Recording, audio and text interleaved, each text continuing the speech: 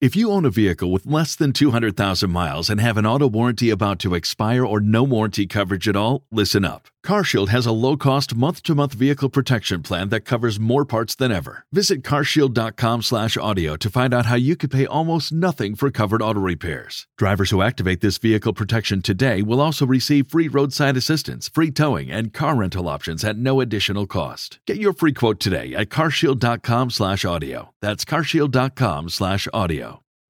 One semester of law school. One semester of criminal justice. Two experts. I'm Kristen Pitts. I'm Brandy Egan. Let's go to court. On this episode, I'll talk about game night gone wrong. And I'll be talking about the strange, interesting, eccentric life of Michael Marin. Huh? I've noticed lately that every time you go first, I always say I'm so excited for your case. Yes. And I've decided that you're not going to say it today? You're just neutral? I want to say it so badly, but I realize that it sounds stupid if I say it every single time. You know what I really want to say? What?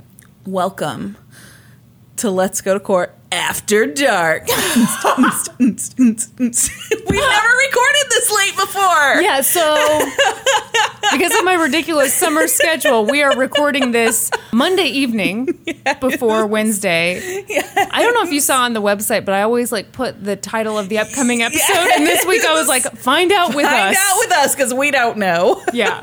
We're as surprised as you are right now. Right. Okay. So I'm going to talk about Michael Marin.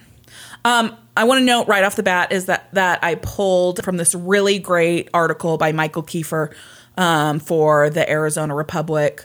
Really great article, and I pulled heavily from it. Okay. On May 20th of 2009, Michael Marin was on top of the world.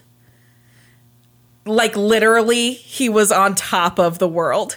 He had just successfully climbed Mount Everest. Whoa. Okay. And was standing where only approximately 4,000 people have ever stood before. Whoa. By July 5th of that year, though, he would find himself dressed in scuba gear, escaping down a rope ladder out of his burning mansion. What? And by May 21st of 2012... almost exactly 3 years to the day after he reached the summit of Mount Everest, he was in court and on trial for arson. To understand the chain of events that led to this downward spiral, we really have to try and get a picture of Michael's life as a whole. And I say try because his life is crazy. It sounds crazy. Yes. Michael Marin was born in December of 1958 in Oak Harbor, Washington. He was raised a member of the Mormon Church, and as such, he attended BYU and served a mission. His mission took him to Japan, where he became fluent in Japanese. After graduating from BYU, he went to Yale Law School, and after passing the bar in New York, he started his career in the legal department of a bank, which eventually took him back to Japan. Damn. His knowledge of the language and culture that he'd gained during his mission made him a huge asset as an investment banker in the Asian market. So he began trading in complex investments for several large banks, including Merrill Lynch, Salomon Brothers, and Lehman Brothers, and he made a fortune. Worth noting here, Lehman Brothers went bankrupt during the 2008 housing collapse. Merrill Lynch nearly did during the same time, but was saved by Bank of America, and Salomon Brothers was absorbed into Citigroup in the late 90s. So none of those banks are around in their same capacity anymore. Michael wrote a book about his experiences working in the Asian financial world called Fluctuations! No. The inside story of how Wall Street fucked Asia without a kiss. What? So he doesn't actually put fucked in the title. It's it's all ampersands symbols, and whatever. And so it's not quite that graphic. But I'm more offended by the exclamation point. The book was published in 2001 and carries an Amazon rating of 2.4 stars. Ouch. This is the synopsis. Hold on, was this self-published? Sure was. Uh-huh, okay. Gotcha. Refreshingly honest, highly irreverent, and wickedly funny confessions by Michael J. Marin. Inside, if you dare, go on safari with a deliciously profane and entertaining guide to the Asian financial jungle, who will show you a decade of pillage and plunder you could not have imagined and that you will never forget. Meet the human drill bit. What? I don't know. Discover what really happened when Yasu Hamanaka lost close to $3 billion trading copper for Sumitomo Corporation. Experience the terror of the cherish sinkish thing. Again, I have no idea. Okay. Find out what keeps the chairman of the Federal Reserve Bank up at night worrying about Asia. Collect some great ideas for elaborate practical jokes and sophisticated money laundering. Marvel at the dire consequences of hysterical greed. Oh, dude. See Japan through the eyes of a foreigner who lived and worked there for 12 years, who speaks fluent Japanese, and who understands the culture well enough to tell when the emperor has no clothes. Get the kind of candid perspective you can only get from an erstwhile wunderkind who doesn't give a rat's ass if he ever works on Wall Street again. I'm guessing he's not still Mormon at this point. Right. Oh my God. Well, I didn't actually find anything that said he left the Mormon church. I am assuming. Yeah. So self-published book, obviously. And sounds unforgettable. He wrote that synopsis again. Of course obviously. He did, yes. Marin could be described as a bit of an unreliable narrator, though, and admittedly so. The book carried a note on the copyright page that read, "This book is a complicated hybrid of fact and fiction. Virtually all of the stories and incidents are true, but in many instances, names, places, and other details have been changed or fictionalized to protect the privacy, anonymity, and safety of the individuals to whom they refer."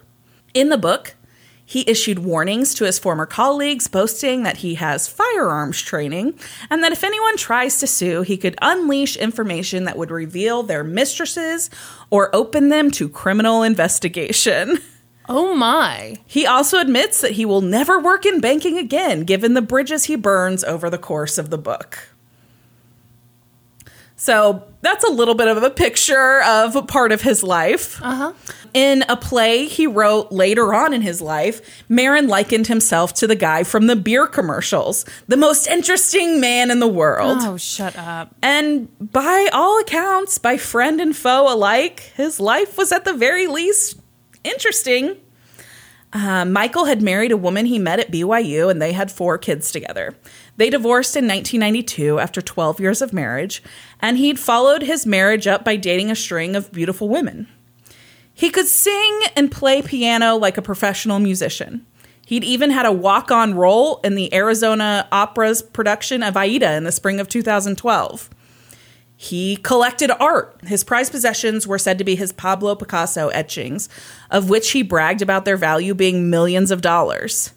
But a former girlfriend who was present when he purchased them said he'd paid only a few $100,000. I will say, though, that just because he only paid a few $100,000 for them doesn't mean that their worth wasn't more than that. Yeah. But I think he liked to pitch it like he had paid, millions of dollars for them. Because he's a super douche. Super douche. Yes. So he collected art and he created art.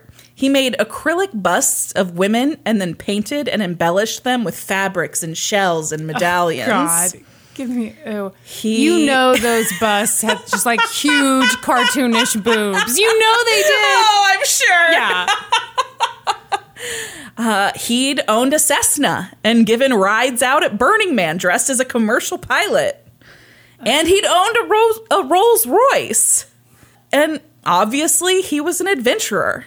He'd climbed the highest peak on 6 continents. McKinley in Alaska, Aconcagua in South America. Where? Aconcagua in South America. Bitch. El Elbrus in Europe, Kilimanjaro in Africa, Oh, here we go. Oh, go for it. Kosciuszko in Australia, and Everest in Asia. All that was left was Vincent Massif in Antarctica, and it was on his list. It was like the next on his to-do list, obviously, because it was the last highest peak. But You know what I think? what? I think there could be nothing worse on Earth than being stuck in an airplane seated next to this guy. Oh, no Can shit. you imagine? Seriously. You would be like trapped to hear why he is the best person he has ever met. Absolutely. 100%. Yuck. All told together, his life seems like something imagined or fabricated. Mm-hmm. But he had the pictures to back it up.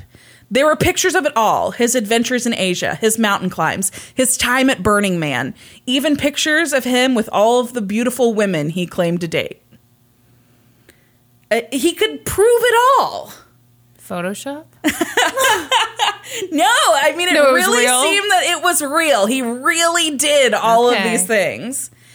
And for all of the interesting, adventurous stuff he did, he was also described, and I'm guessing that you would describe him this way, as a bit of a bully, a bit of a douche, and someone who believed he was smarter than everyone else. Oh, yeah. And someone who would never give up without a fight. In 2000, Marin got a traffic citation in Arizona for running his motorcycle into a car. He went over the handlebars and ended up in the hospital and was issued a ticket for failure to control a vehicle to avoid collision. Mm-hmm. One might think that a rich man and world adventurer would just pay this citation. Yeah. Not Marin.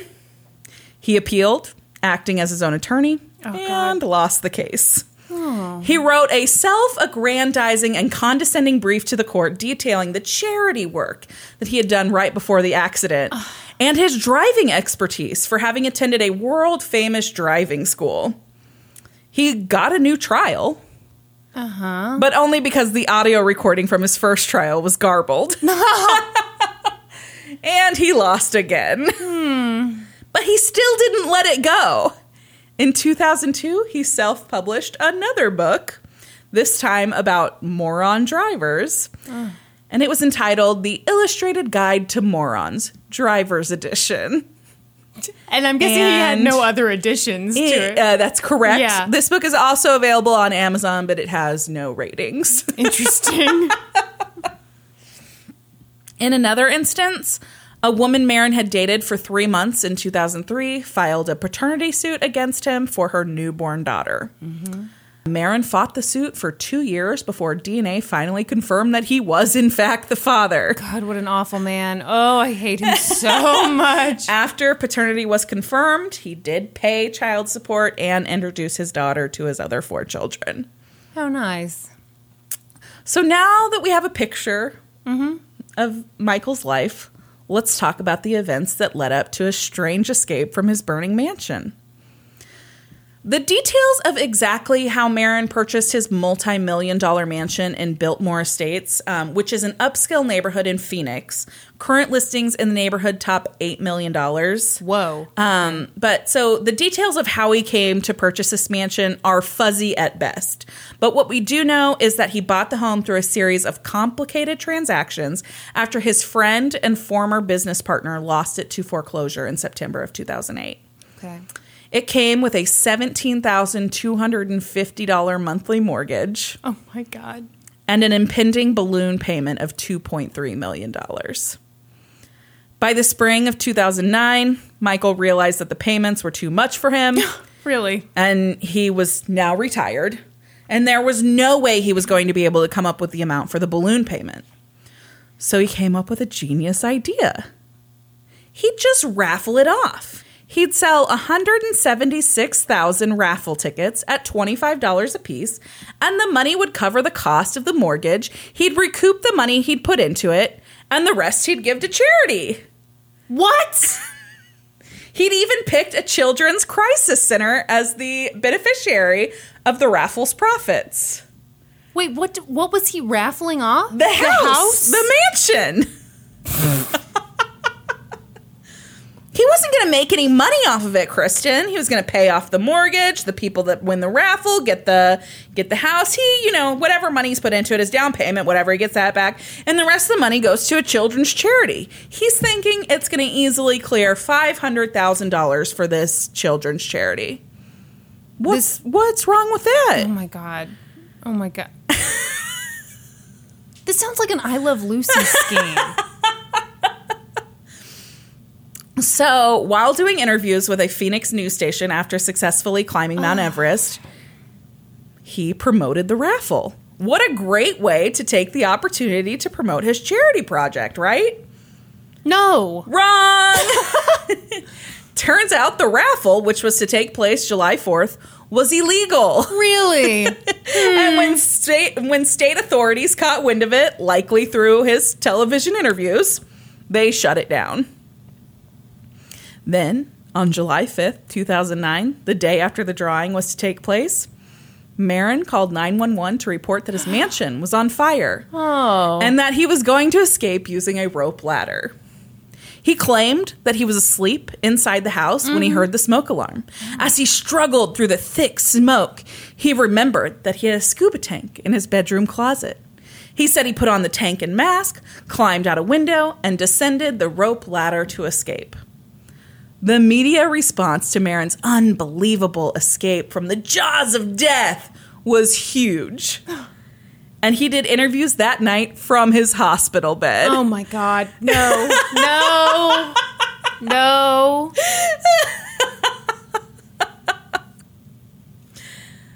Then, fire investigators, as well as investigators from Marin's insurance company, Oh, boy. Was something fishy about entered the this? house, and what they found was shocking. I bet There it was wasn't. blood fucking everywhere. Shut up. Shut No, up. I'm just kidding. I haven't said that in a while. That was really good. I feel like we went on like a 5-episode streak in the beginning where you said the sentence, there was blood everywhere. So, no, there wasn't blood anywhere. But investigators were a bit perplexed by what they saw when they entered the home.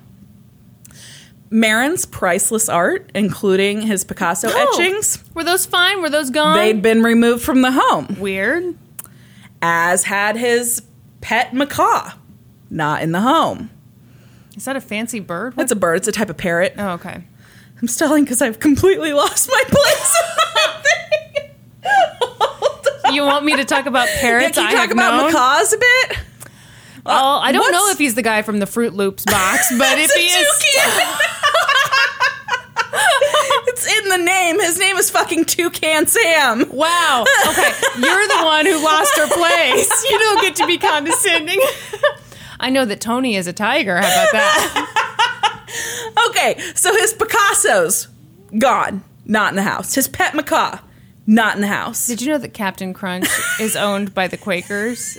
And like he's in the military, so He's actually think only on like that. if you look at it, he's like a general, not a captain or something like that. Still, it's not very Quaker-like. Did I get you off again? I found it. Ew, I'm good. Get you off again. Sorry. I'm sorry. What the fuck? I'm sorry. We'll cut that because that's weird. It is Let's Go to Court After Dark. Oh, This God. is when we get sexy with it. I did wear my pajamas, just full footy pajamas. And I'm in a silk smoking robe like some creepy old man. So investigators are shocked by what they find. Mm-hmm. They find phone books. Oh. Marin told investigators that he believed the fire had started at the electrical box and then had been able to spread quickly because he had boxes of phone books sitting nearby. What year was this? It was 2009. I don't know, dude.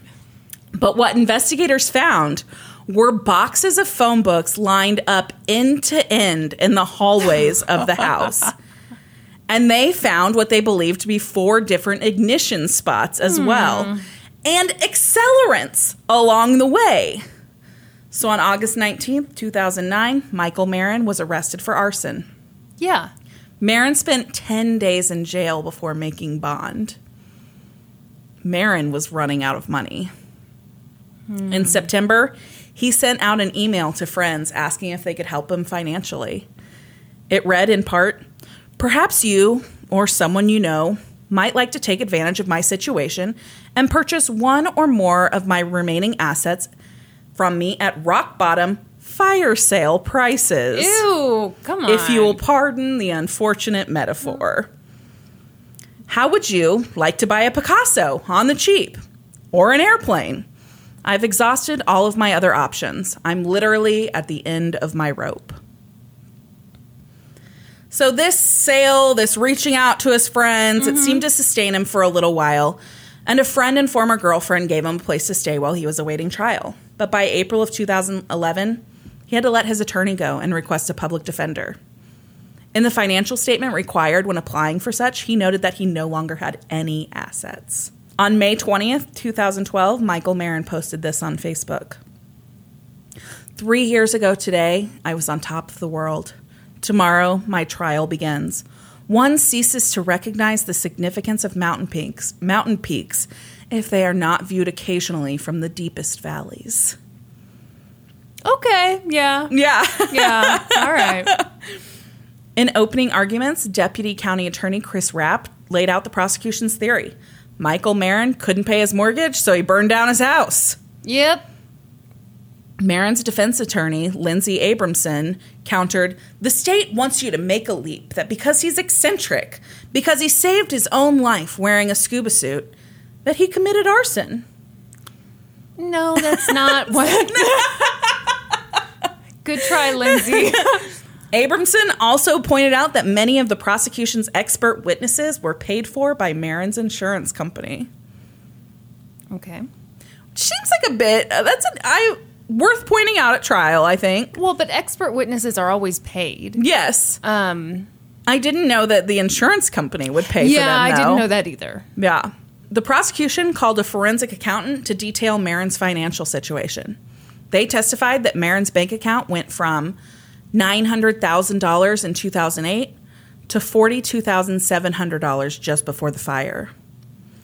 And his 401k had been drained all the way down to $50. Oof. Yeah.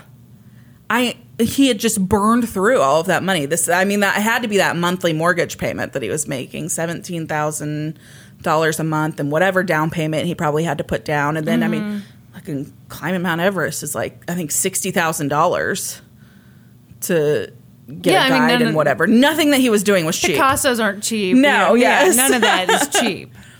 Arson investigators testified at trial about their discoveries of the phone books and accelerants inside the home. The defense offered a perfectly reasonable explanation for those things, though. Michael Marin was an artist. He used the pages of those phone books to papier-mâché his busts that he was so well known for. And those accelerants they found, those were simply his acrylics and resins for his art projects that he stored open in the hallway. Michael Marin did not testify in his own defense. Oh, his public defender had to I'll probably fight him so hard on that because he wanted to. And after a few weeks of testimony, his fate was in the jury's hands. I don't know exactly when they began deliberations, but the jury returned a verdict on June 28th. At 1:00 p.m., when the verdict was to be read, Michael Marin sat nervously at the defense table. The gallery was full of curious onlookers and media. News cameras were fixed on Marin, and as the verdict was announced, guilty, he hung his head, cupped his face in his hands, and appeared emotional. Mm-hmm. He put his hand over his mouth. He fiddled with his briefcase. He took a drink of Gatorade, and then he just sat there, apparently stunned. The jury was excused, and the judge addressed counsel to determine the next phase of the trial. Because the home had been occupied at the time of the fire, though the occupant was Marin, he faced up to 21 years in prison, while a basic arson charge carries a maximum of 10 and a half years in Arizona. Oh, okay. So it's deemed an occupied dwelling. But if you're the one in there, Yeah. I don't know. I'll be the first one to declare this guy a super douche, but that seems like way too long. Yeah. He was facing 21 years. The prosecution had the choice to decide if they would pursue it as an occupied dwelling or not. So they're discussing this in court. 7 minutes had passed since the verdict was read when Marin suddenly gasped, collapsed to the floor, Gatorade, and began convulsing. No. Sheriff's deputies and emergency personnel, some of the same firefighters who had been in court testifying about the fire, rushed to his aid. When clear liquid began to flow from his mouth, they turned him on his side to keep him from choking. The judge sat on the bench, watching in stunned silence. By the time paramedics arrived on the scene and loaded Marin onto a stretcher, his cheeks were blue and he was declared dead. Oh my gosh. An autopsy determined the cause of death to be cyanide poisoning. Yeah. Police found a canister of cyanide in his car and determined that he had purchased it from a chemical supplier online in May of 2011. A closer look at the video of Marin after the verdict showed that when he cupped his hands over his face, he'd put something in his mouth. Oh. Obviously, we now know that it was a cyanide capsule, and it appears that it had long been his plan to end his life in this manner if the verdict didn't go his way. Wow. So he purchased the cyanide a year before his trial. That's crazy. Yes. Oh my gosh. Yeah. Though his friends and family were saddened by his suicide, the general consensus was that they weren't shocked by it. Mm-hmm. He killed himself because he's Michael Marin, said former attorney Richard Gearloff. It's because he didn't set that fire. What? And if people misunderstand him so badly that they thought he did this crime, then he was through with people. What do you think about that? No. Yeah, I don't think so I don't either. think so. I think he set the fire. Yeah. Yeah, for sure. Yeah. I mean, what alternative is there? Well, the alternative is that you go to jail for 10 years, prison for 10 years. No, I mean, like, if he didn't start the fire. Yeah. And it started at the electrical box, Kristen, faulty electrical box. And then he just happened to have all of these phone books around. The defense laid it out, Kristen. I did not buy that part either. There are several parts here that I did not buy. Yeah, no. So that's the crazy story of Michael Marin. Oh my gosh. I'm going to finish with a quote of his. This is from his, I believe, from his Facebook page. Now I feel like a jerk for saying calling he him was a super douche. And oh gosh, poor. Well. So this is a quote from Michael Marin. I have dared to climb the highest mountains in the world, appalling pyramids of unforgiving snow, ice, and living rock, and set my feet on windswept heights known only to the courageous and the crazy, where views far too beautiful for mere words to express dazzle the senses and touch in the soul, a paradise of peace and joy, where the horrors of half-lived lives are unfamiliar. I have experienced things you may never know, even in your wildest dreams. And while pushing myself beyond the boundaries of human endurance, facing mortal danger with every step, I have opened my eyes and beheld the face of God. I am awake.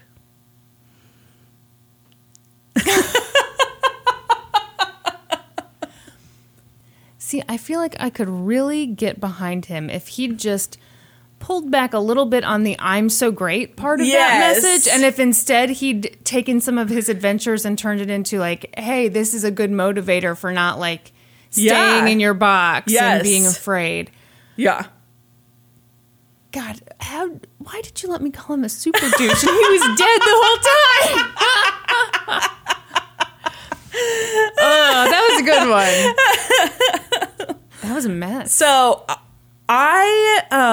the only thing I knew of this case was him committing suicide in court. And I was like, I just like remembered that. I remember when it happened. And so I just like, guy that committed suicide in court. And then when I found out all of this crazy shit about his life, I was like, this guy is nuts. Yeah. Yeah. Like, if you read a book, if this guy was a character in a book, you would be never believe self-published it. and have- right, though? Yes. Yeah. Wow. That is Good old Michael Marin. Super douche. God. According to Kristen Pitts. I take it back now that he's dead. Oh, regret. Okay, you ready for this? I am so ready. I've got a local one. All right.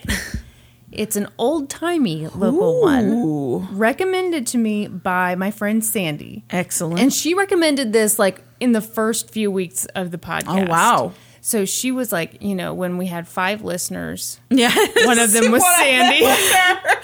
And she was thinking of ideas for us. Excellent. Okay. On September 29th, 1929, 2 Kansas City couples were hanging out together.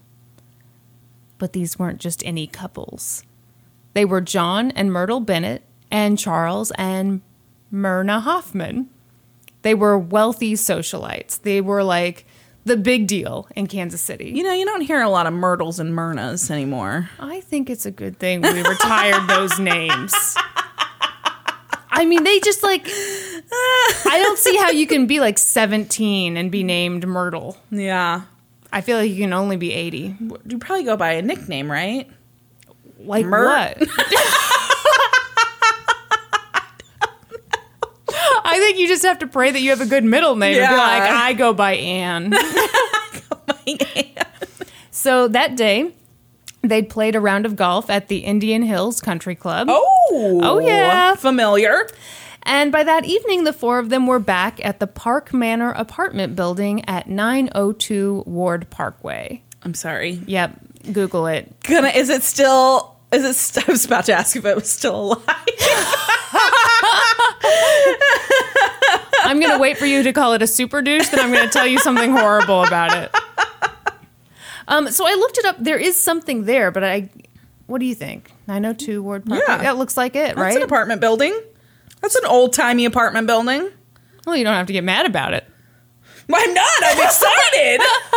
Okay, so they were playing golf? They'd been playing golf that day. Now the 2 couples are sitting, around. They're playing bridge together. Bridge. Excellent. I know nothing about bridge. It's cards. I also know nothing about That's the bridge. extent. Here's the thing. A lot of articles about this go into great detail about bridge. Not happening here, folks. Here's what you need to know. It's a card game, and you play with a partner. Excellent. And it's a 4-person game, right? I think so. Okay. Excellent. I'm going to be honest. I have only, and this is our second I Love Lucy reference of this episode. I've only seen it played on I Love Lucy, and I remember they were around, it was 4 people at a table in that episode. So there you go. That's my knowledge. All right. So they're playing bridge, and each couple was on a team together. Yeah. Things were going great. They played past midnight. Everyone was having fun. Until they weren't. Oh, no! Okay, so this next part is a little controversial. Some people claim that they know the exact cards that were on the table when the bridge game went awry. From what I've gathered, those people are kind of full of shit. Maybe they have a good guess. But anyway, hardly anyone can say with any certainty what led to the incident. Mm-hmm. But what people can generally agree to is this. John Bennett messed up. He played the wrong hand. He did some kind of move that was not the correct move. And Myrtle, his wife, was pissed because Myrtle's not standing for it. She's like you. She's like competitive. Game night is not a game. That's right. Yeah, it's for real. If you're not here to win, what are you fucking doing here? I'm here to eat chips. I'm glad you said that because I was going to say my dad really likes bridge mix, which is candy. And I always thought that it was named after the card game. Okay. Because people eat snacks while they play bridge. And so it's like this Brock's candy mix. Right. Recently found out that's not why it's called that. Why is it called that? It's called that because it's a mix of different candies. It's like the crap that falls off the bridge during packaging. And they put it all together into one mix. Ew. I like your explanation a lot better. Although, where did you hear this definition? Is it from your dad or from No. Okay. From the universe somewhere. Because I remember when we were kids and he told you what a hoedown was. It's when a hooker gets shot. Yes. I'm just saying if the explanation comes from your dad, I'm not always going to buy it 100%. Okay, so Myrtle was pissed because bridge was her thing and he was fucking this whole thing up because they've been winning all night. And then like the Hoffmans started to creep up on them. All of a sudden, John plays this hand. No. Fucking John. So she called him a bum bridge player. Whoa. Oh, no, she didn't. She did. So he didn't appreciate that one bit. Did he flip a table? Worse than that. Oh, God. So in the middle of this bridge game, he slapped her across the face. I believe it's 5 or 6 times. And like really hard. Yeah. Well, you heard what she said. He doesn't one time get the... What do you mean 5 or 6 times? Was he alternating hands? Was it all on one side? Was it like, you know, the front of the hand and then the back of the hand? I need more information, Kristen. I can't give you more information. I can't even tell you what cards he put down. All I can say was he starts beating his wife up over this. I mean, bridge. 5 or 6 times. I mean, he's got to be going back and forth, front and back, right? Would you have been okay with one time? I mean, your reaction is really weird. It's super weird. I don't think it is okay ever. Okay. But I'm just saying, like, you know, we've all seen it in the movies. One slap and then you're like, oh my God, what did I do? That's not it. No, this is real life. This is down here by the Country Club Plaza. So, after Myrtle is slapped, she says, nobody but a bum would hit a woman. Whoa! Yeah. She's not standing down. She's like, you're still a fucking bum. Yep, not taking it back. Then she got on the record player, played Sorry Not Sorry by Demi Lovato. Oh my God, I was taking a drink, Kristen!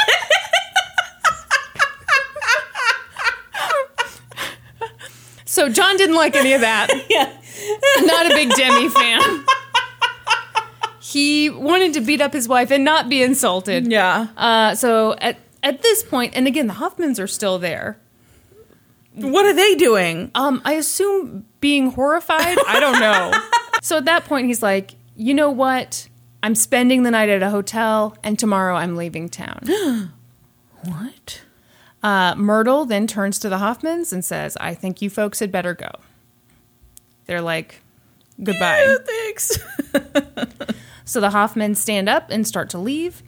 They all live in the same apartment buildings, like the Ricardos and the Mertzes. Yeah, I mean, what the fuck? Have you recently watched a bunch of I Love Lucy? You know, I think it was something about these two being in the same apartment building. I just burped right into the microphone. Wow, after I'm making an excellent point. Pardon me. I think it's something about them being in the same apartment building. It got me thinking about I Love Lucy, and I've thought about it all day long. Did you just burp again? No. I was just thinking about how when they're...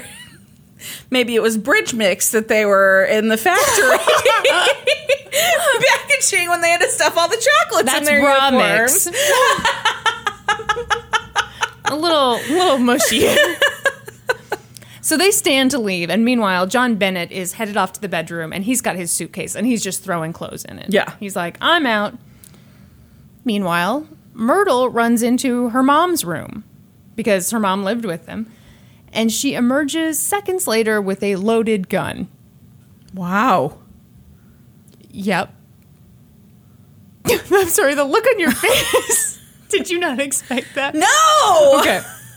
So the Hoffmans are still there when Myrtle comes charging back into the room with a the gun. loaded weapon. Yep. Okay. As soon as John saw his wife with the gun, he's like, oh shit. He runs to the bathroom, closes the door, and locks it. And Myrtle was like, bullets will go through that just fine. So she fires twice into the bathroom. Yes. But the thing is, the bathroom has 2 doors. So he starts running out the other door. So she starts running after him. Lost my place. Oh. How the mighty have fallen. Falling right off Everest over here. But this is just so you can see the peaks. He's a super douche now. So he exits through the other bathroom door, and he starts running down the hallway through the living room. He's trying to get to the front door. Myrtle is just as fast as he is. Mm-hmm. She comes after him, shoots 2 more shots. This time she hits him. He dies almost immediately. Oh my God. Where'd she hit him? I believe like in the back and maybe in the armpit. Okay. So that's a crazy story, right? Her trial was even crazier. Oh my God. Shortly after John's murder, Myrtle. Whoa. Myrtle the murderer. She could be a turtle or a murderer. So she was arrested and charged with first-degree murder because, duh. Yeah. She'd shot him, and at the time of the shooting, there was one witness. It seems like Charles was still in there, and Myrna had, like, pieced out. Myrna was like, she saw the gun. Fuck out of here. Goodbye. Yeah. But here's the thing. Myrtle was crazy rich, so she could afford Kansas City's best attorney. We've talked about him. James A. Reed? Yes! Yes! So we've talked about him before on the podcast. Former Kansas City mayor, former senator, major guy, and nowadays a major road. Kansas City Boulevard. James A. Reed. So there are a couple different theories as to why James A. Reed took this case. I'm not going to get into all of them, but one that I thought was really interesting was that he really wanted to become president. And spoiler alert, it doesn't happen for him. For those of you who don't know your history very well, I think at one point he actually contended for the Democratic presidential nomination, but obviously never got that either. Yeah. So here was the thing.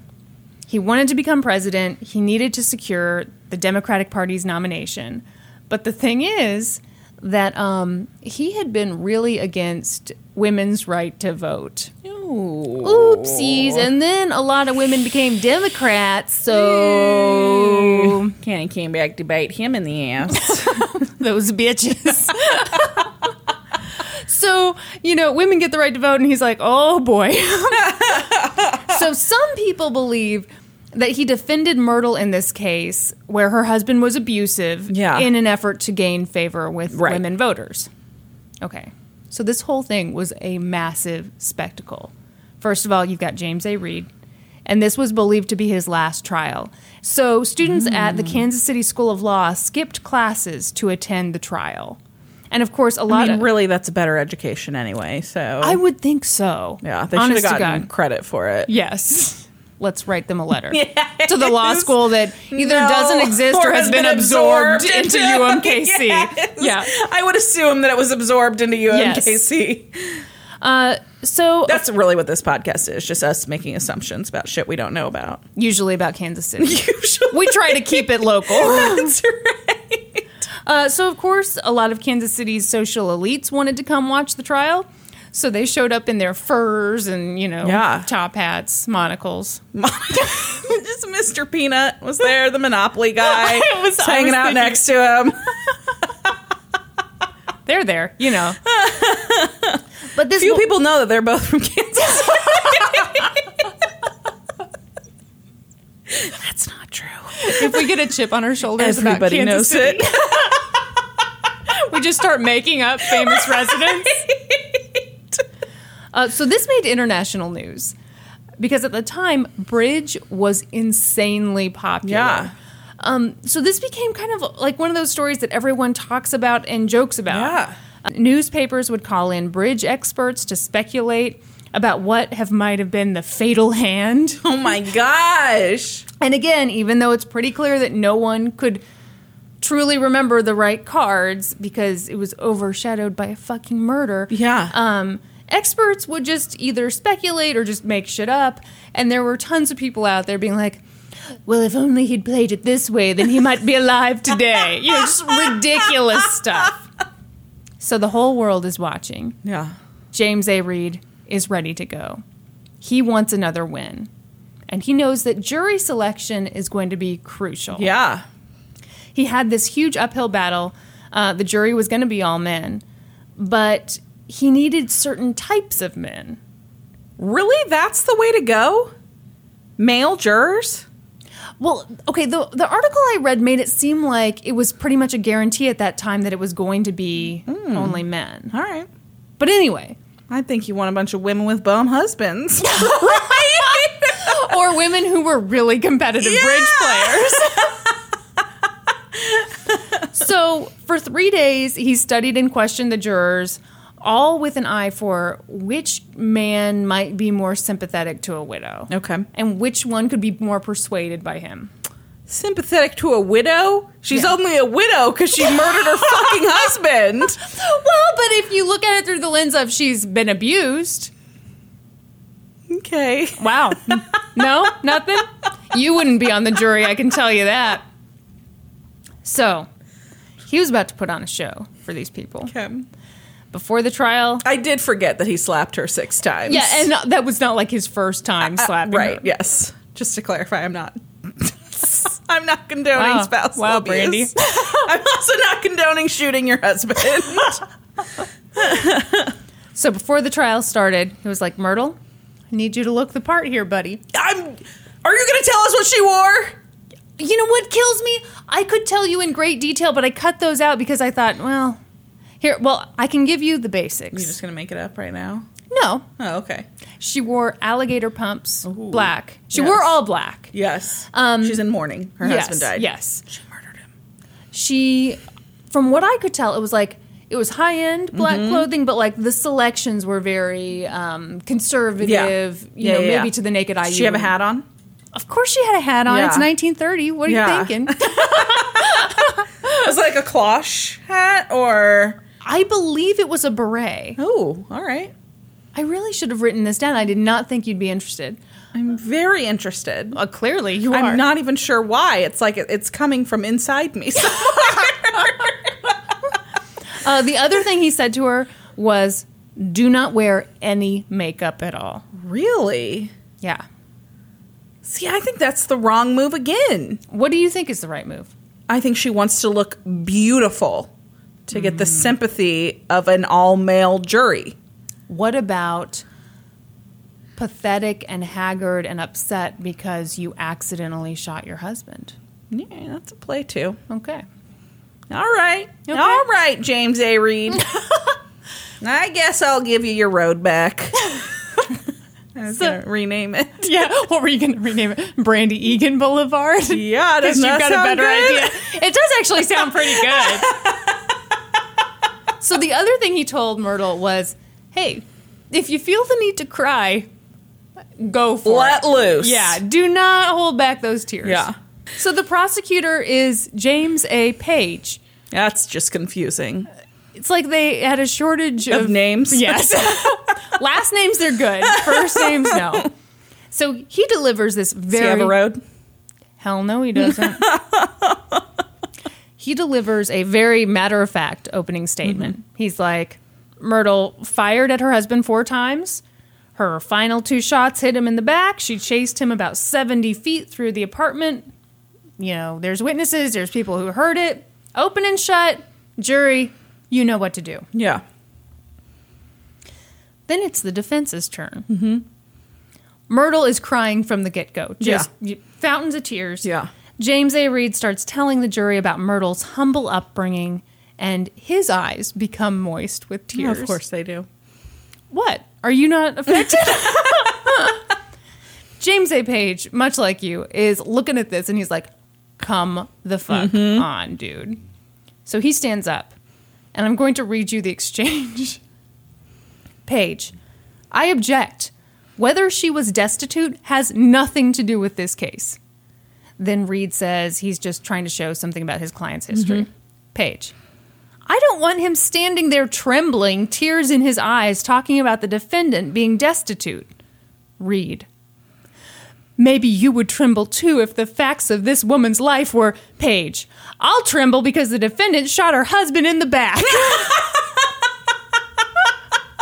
At this point, everyone is riled up, and the judge is like, everyone chill. But everyone did not chill. Oh.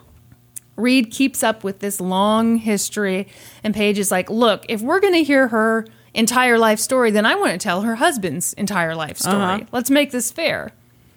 Meanwhile, Myrtle and Reed are just like bawling their eyes out. Oh my God! And at one point, Reed turns to Myrtle and he's like, Myrtle, remind me, how long did you work as a stenographer? And she's like, about 3 years. And Paige is just pissed. He's like, are we on Broadway right now? This is ridiculous. So he objects again. Paige asks the judge if they could pause so that they could give, quote, counsel for the defense and his client a chance to finish their cry. So at that, Reed turns to Paige and goes, Jim, I just can't help it. I'm not trying to be emotional. I wish I could be as cold-blooded about it as some in this courtroom. Wow! This trial was ridiculous. Oh my It was gosh. so over the top. From there, Reed laid out a very interesting version of the facts of that night. Here's what he told the jury. He said that the two couples were playing bridge. And at a certain point in the game, Myrtle went into the kitchen to prepare John's breakfast, quote, as she always did, and as any wife should. I'm sorry, isn't it the middle of the night? Right, so I guess she just wanted to get a jump on the next morning. Okay. What's up, Brandy? You smelling some bullshit Yes, with this? I am. Hey, just as any wife I'll should. smell a little apple cider vinegar. Oh my God. Everybody, I'm drinking water with lemon and apple cider vinegar because I hate myself. It smells like a foot and it tastes like one too. So when she finished, she came back into the room and the two of them argued over the game. And that's when John slapped her several times. And, you know, Reed was like... Any more details about that? Front, back, side to side? The detail he included was he slapped her really hard. Okay. All right. And he said that he was going to abandon her. Like, this is permanent. I'm done with you. Mm-hmm. Then he ordered Myrtle to go get the gun from her mom's room. What? Brandy, why are you making that face about this perfectly logical That doesn't story? make any fucking sense. What time do you have to leave to go fix Zach's breakfast? Because I'm going to fix Norman's any minute now. You know, as any wife would. I was like, what the fuck? I don't have to leave at any time. That was good. So, yeah, he orders Myrtle to go get the gun from her mom's room. And I did not write this part down, and I regret it immensely. But, like, he made some mention of the fact that, like, Myrtle was not comfortable around guns. She didn't know what she was doing with guns. Mm-hmm. The only reason her mom had a gun, and I should have quoted this because it's fucking insane, but he said something about how, like, she grew up in Mississippi, and I'm quoting here, around colored folk, so she knew how to use a gun or some bullshit like that. That makes perfect sense, Kristen. We have a road after this man. So Reed said, you know, he's telling the story to the jury. Crying, Mrs. Bennett obeyed, as she was in the habit of doing when her husband asked her. So picture it. Here's the scene. She walks into her mom's room. It's dark. She's sobbing. She's being a great wife. Then Charles Hoffman steps toward her. She's startled. She stumbles. And oopsie, the gun accidentally discharges twice. Uh-huh. So then John, the husband, comes toward Myrtle because, you know, he wants to comfort her and get the gun away from her. And because she clearly doesn't know how to use it. So at this point, James A. Reed and his co-counsel get up together in front of the jury and they act out how the accidental fatal shots could have occurred. And so they're doing like this weird twisting kind of wrestling thing with one of them trying to get it. Mm-hmm. And, you know, that shows how Myrtle's hand could get twisted and oopsies, the gun could go off twice. Shit. I'm not buying this, James A. Reed. Oh, Brandy, what part do you not agree with? All of it. So pretty soon they start calling witnesses, and the prosecution has witnesses who heard the shots and the scuffle. Like there were people below and, you know, people to the side, blah, blah, blah. And they supported this theory that Myrtle had chased John down. But their most important witness was Charles Hoffman, who'd been present for the whole thing. Yeah, well, he was there for the whole thing. What's he have to say? Funny you should ask. So Paige calls him to the stand, but pretty soon Paige is getting angry. He's like, dude, you're not telling the same story you told police the night that this happened. This version you're telling is much more favorable to Myrtle. So they kind of go back and forth, and I couldn't find any exact information on how his testimony changed, only that it became more sympathetic to Myrtle. Yeah. But essentially, when he took the stand, Charles talked a lot about John hitting Myrtle and Myrtle crying, and Paige was like, this is really bad for my case. Yeah. And at one point, the jury had to be removed because Reed and Paige were arguing so much. Gosh. Reed was like, look, dude, you asked the guy these questions. He answered them. Mm-hmm. Sorry, you're not getting the answers that you want to hear. And then he took out Demi Lovato.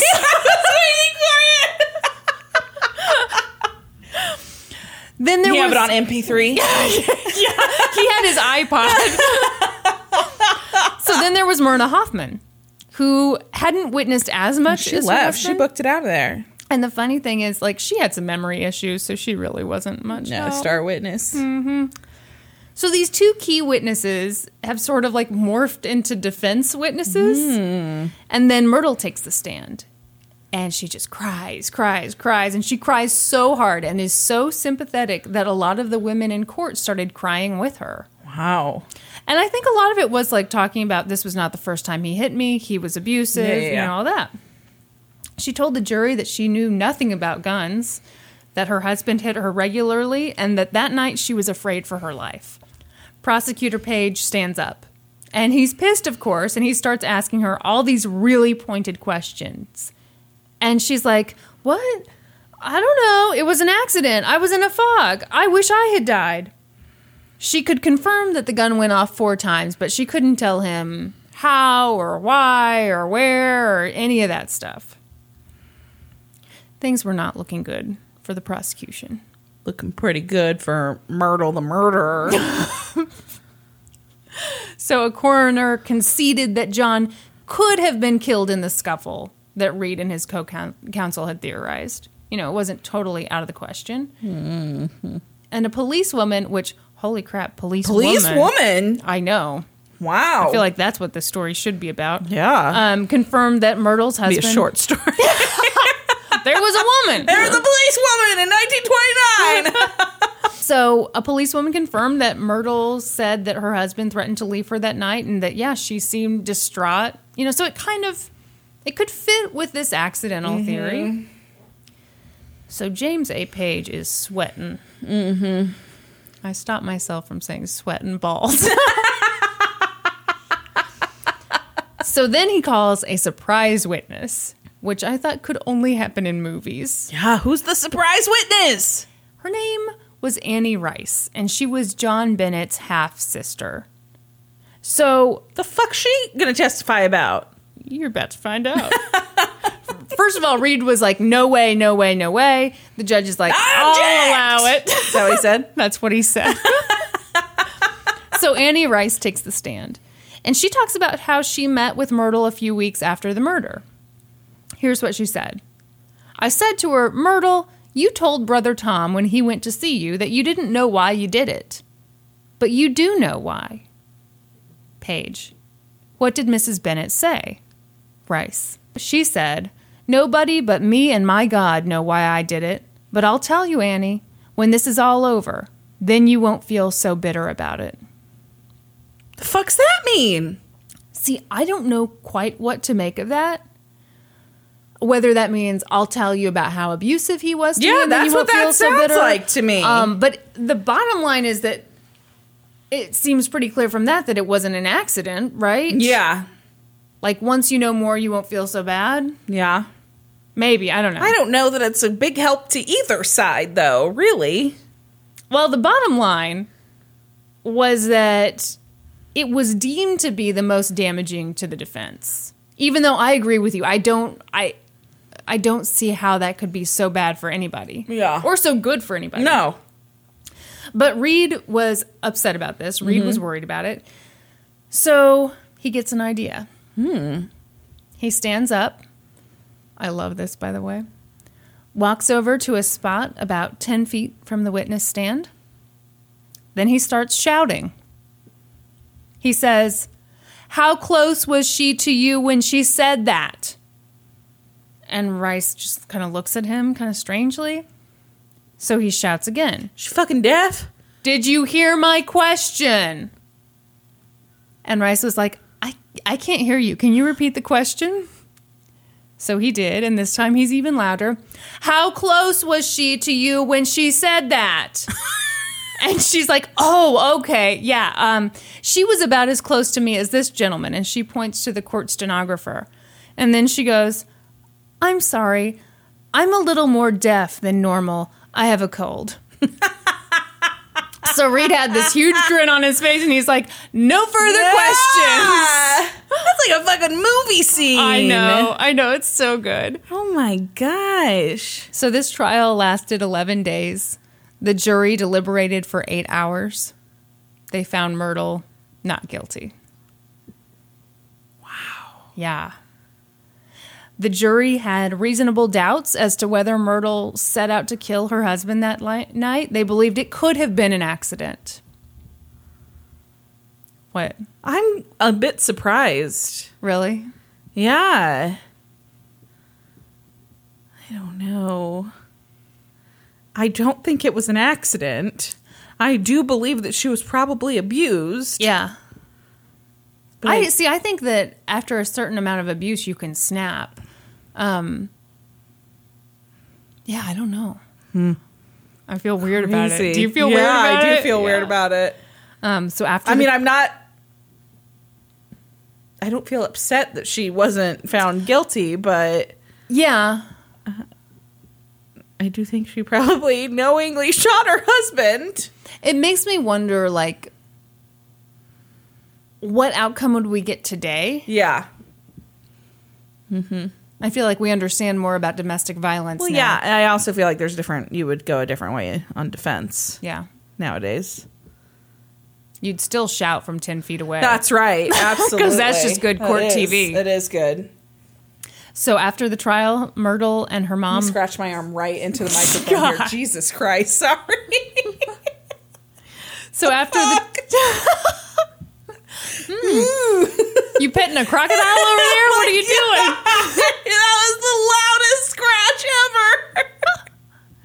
It still itches. Do you want to go for it? No, I'm fine. I don't even see anything. It just itches. I'm allergic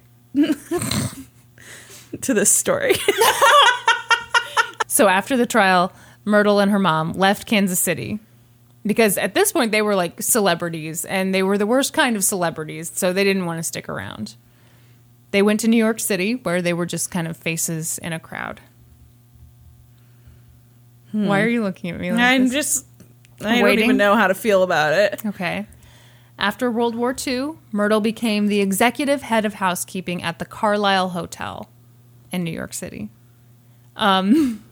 Unbelievably, she spent a lot of her time playing bridge with hotel guests. Wow. She never discussed her past. When she did, it was always like very vaguely and, not saying much. When she retired, she moved to Florida. She never remarried and actually grew even more wealthy over time. As she got older, she fought regularly with her family. She didn't like that they had opinions about her money or whether or not she should live independently. In the last 5 years of her life, she changed her will 3 times. She died in 1991 at 96 years old. Her estate was worth more than $1 million. But in her will, she left less than $4,000 in assets to her heirs. Wow. Would you like to know where the vast majority of her money went? Yes, I would. Most of her money went to Helen Fugina and Mary Jacobs, 2 nieces of her first and only husband, John Bennett. Wow. And that's the story of the bridge game murder. That is nuts. Isn't that crazy? What the fuck was going on in Kansas City in the 20s and 30s? Corruption on corruption on corruption. That's what. Yeah. It's amazing we're here today. Isn't that crazy? That was amazing. I loved that. Does it make you think about the next time you and Zach play games together? Zach doesn't play games with me. Why? Because he had a bad experience? He thinks he's I going might to be too shot? competitive. He's just trying to save his own life? Might be. Did I ever tell you about the time that Norman and I played Taboo and I've like never seen him so mad? You know that Taboo is my favorite game. Is it really? And we never play it in my family because Casey refuses to play it because of me. What did you do? I didn't do anything. Oh, bullshit. What did you do? She says I buzz too much. And she says she can't operate under the pressure. I can see you being really intense in It's this. my favorite game. How long has it been banned? Oh my gosh, years. We haven't played it in years. Like 10 years? Yeah. Maybe less than 10. Let me maybe ask like you 5 a years. question. Okay. Oh God, maybe 10 years. Man, you really messed up. I didn't do shit. Yeah, it sounds like, you know what? I think if you did say, Casey, I'm sorry. I have said I won't take the buzzer. I'm happy to just participate. Have Somebody you else said, I'm sorry? I didn't do anything to need to say I'm sorry for. Yep. Yep. I can see you're on Casey's side. You super competitive people are like, you're scary in games. Keep the handguns away from you. They're going to accidentally discharge into us 4 times. But no, so the time that we played with Norman, like, so I've always loved Taboo too. Mm-hmm. But I'd always played with Kyla as my partner. Mm-hmm. And I thought I was amazing at Taboo because Kyla and I would always win. Kyla's amazing at Taboo. Kyla's amazing at Taboo. I suck. So suddenly I'm partnered up with Norman. And okay, I'm not going to tell you the card I had. Okay. All I said was, man, flannel shirt. What? Okay, what do you say to that?